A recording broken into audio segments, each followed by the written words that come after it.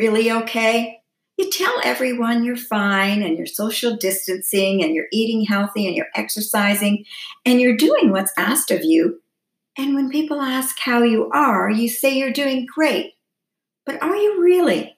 Hi, Darlene Dawn for Living Your Best Life, and today's snippet is going to be about the little lies we tell ourselves. Often we don't realize how we're internalizing things. We are doing what we are supposed to and we feel like we have everything totally under control. Then one day, without no warning, we feel anxious and we have difficulty breathing and we can't think of anything that's provoked this panic-like attack. But in our efforts to cope, we are not letting ourselves feel for fear of looking weak around our loved ones and our friends. We are holding so much in that eventually it's going to take its toll and it's going to come out in some form or another.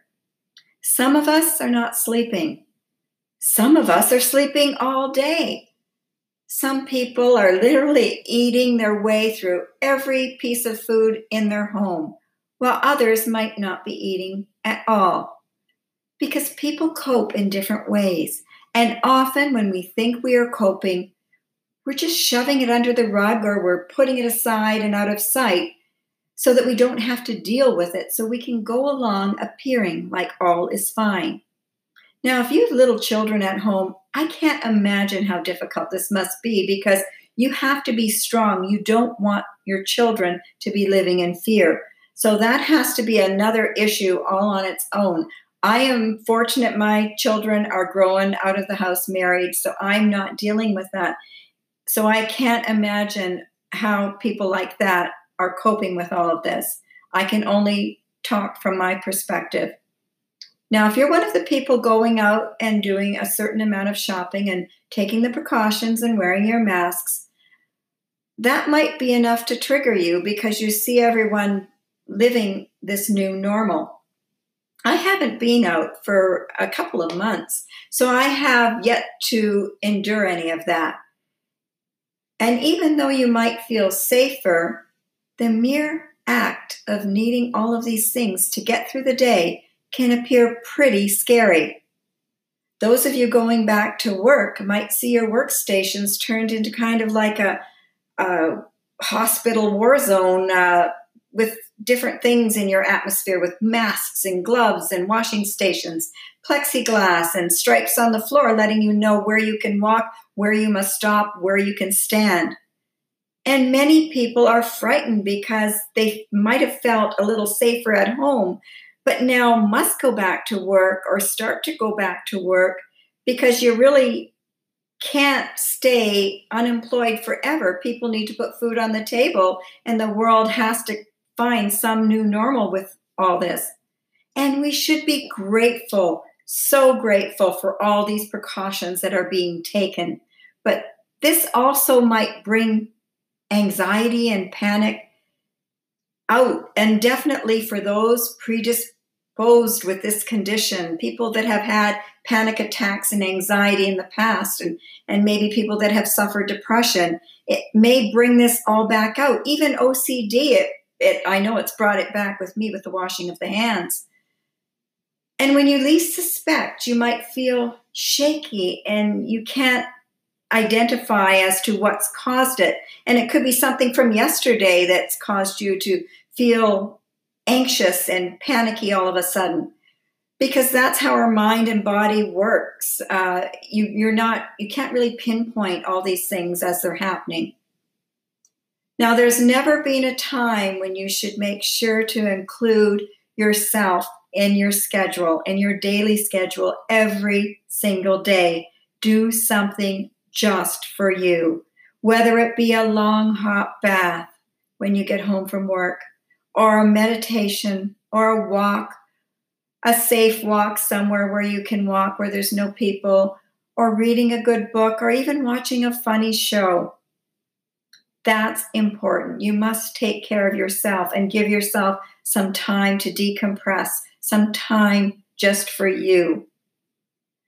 You really should limit your exposure to the constant information that your television is going to give you with the media on and on and on. You only need to hear it once a day. You don't need to hear it 10,000 times. I can't stress that enough. And I can't tell you to just, forget about it and pretend it's not happening, because that's not reality. This is happening. There is going to be a new normal. And that's what's facing us right now. And we're strong. We can deal with it if we know and take the right steps to do so. And I do know that gratitude every single day, gratitude for all that you have, and by showing acts of kindness, that's probably going to be the best medicine that you can do for yourself and for other people. There's nothing wrong with answering to that question, you are fine. Because to be honest with you, that's a question that people say like, hi, hello. Many people don't really want to know or hear about your problems. It's just a question, how are you doing? And you usually just answer, I am fine. However, listen when you say it. And if while you're saying it, you're not believing that you're fine, maybe it's time to do something about it. If you're reacting and overreacting and you're losing sleep and you're feeling teary-eyed and maybe like things are a little bit out of control and you're having difficulty, it's of the utmost importance that you find someone you can chat with.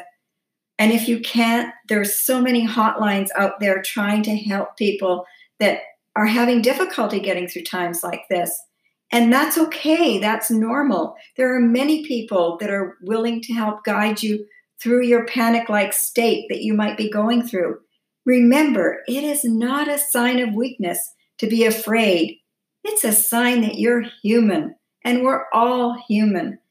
So really, it is a choice. It's a choice you have that you make that can help you better get through this maybe tough time for you. The little white lie you are telling others, that's fine. But don't be lying to yourself when asked how you are doing. Do a body check and to ask yourself, and if you really don't feel fine, please, I cannot stress enough that you must talk to someone that can help you get through this, as anxiety and panic are often the prequel to depression. And depression can really play havoc with your brain. So until next time, check up on yourself just like you do on other people from time to time, and see how you would honestly answer that question to yourself. Keep the little white lie going, I am fine, unless it's somebody that really you can talk to and that wants to hear about your problems. And if need be, seek out some help to process all of this. That is your choice. It's your right. It shows strength and character when you do so. So until next time, stay safe, wash your hands, take care of yourself, and I will see you next time. Bye for now.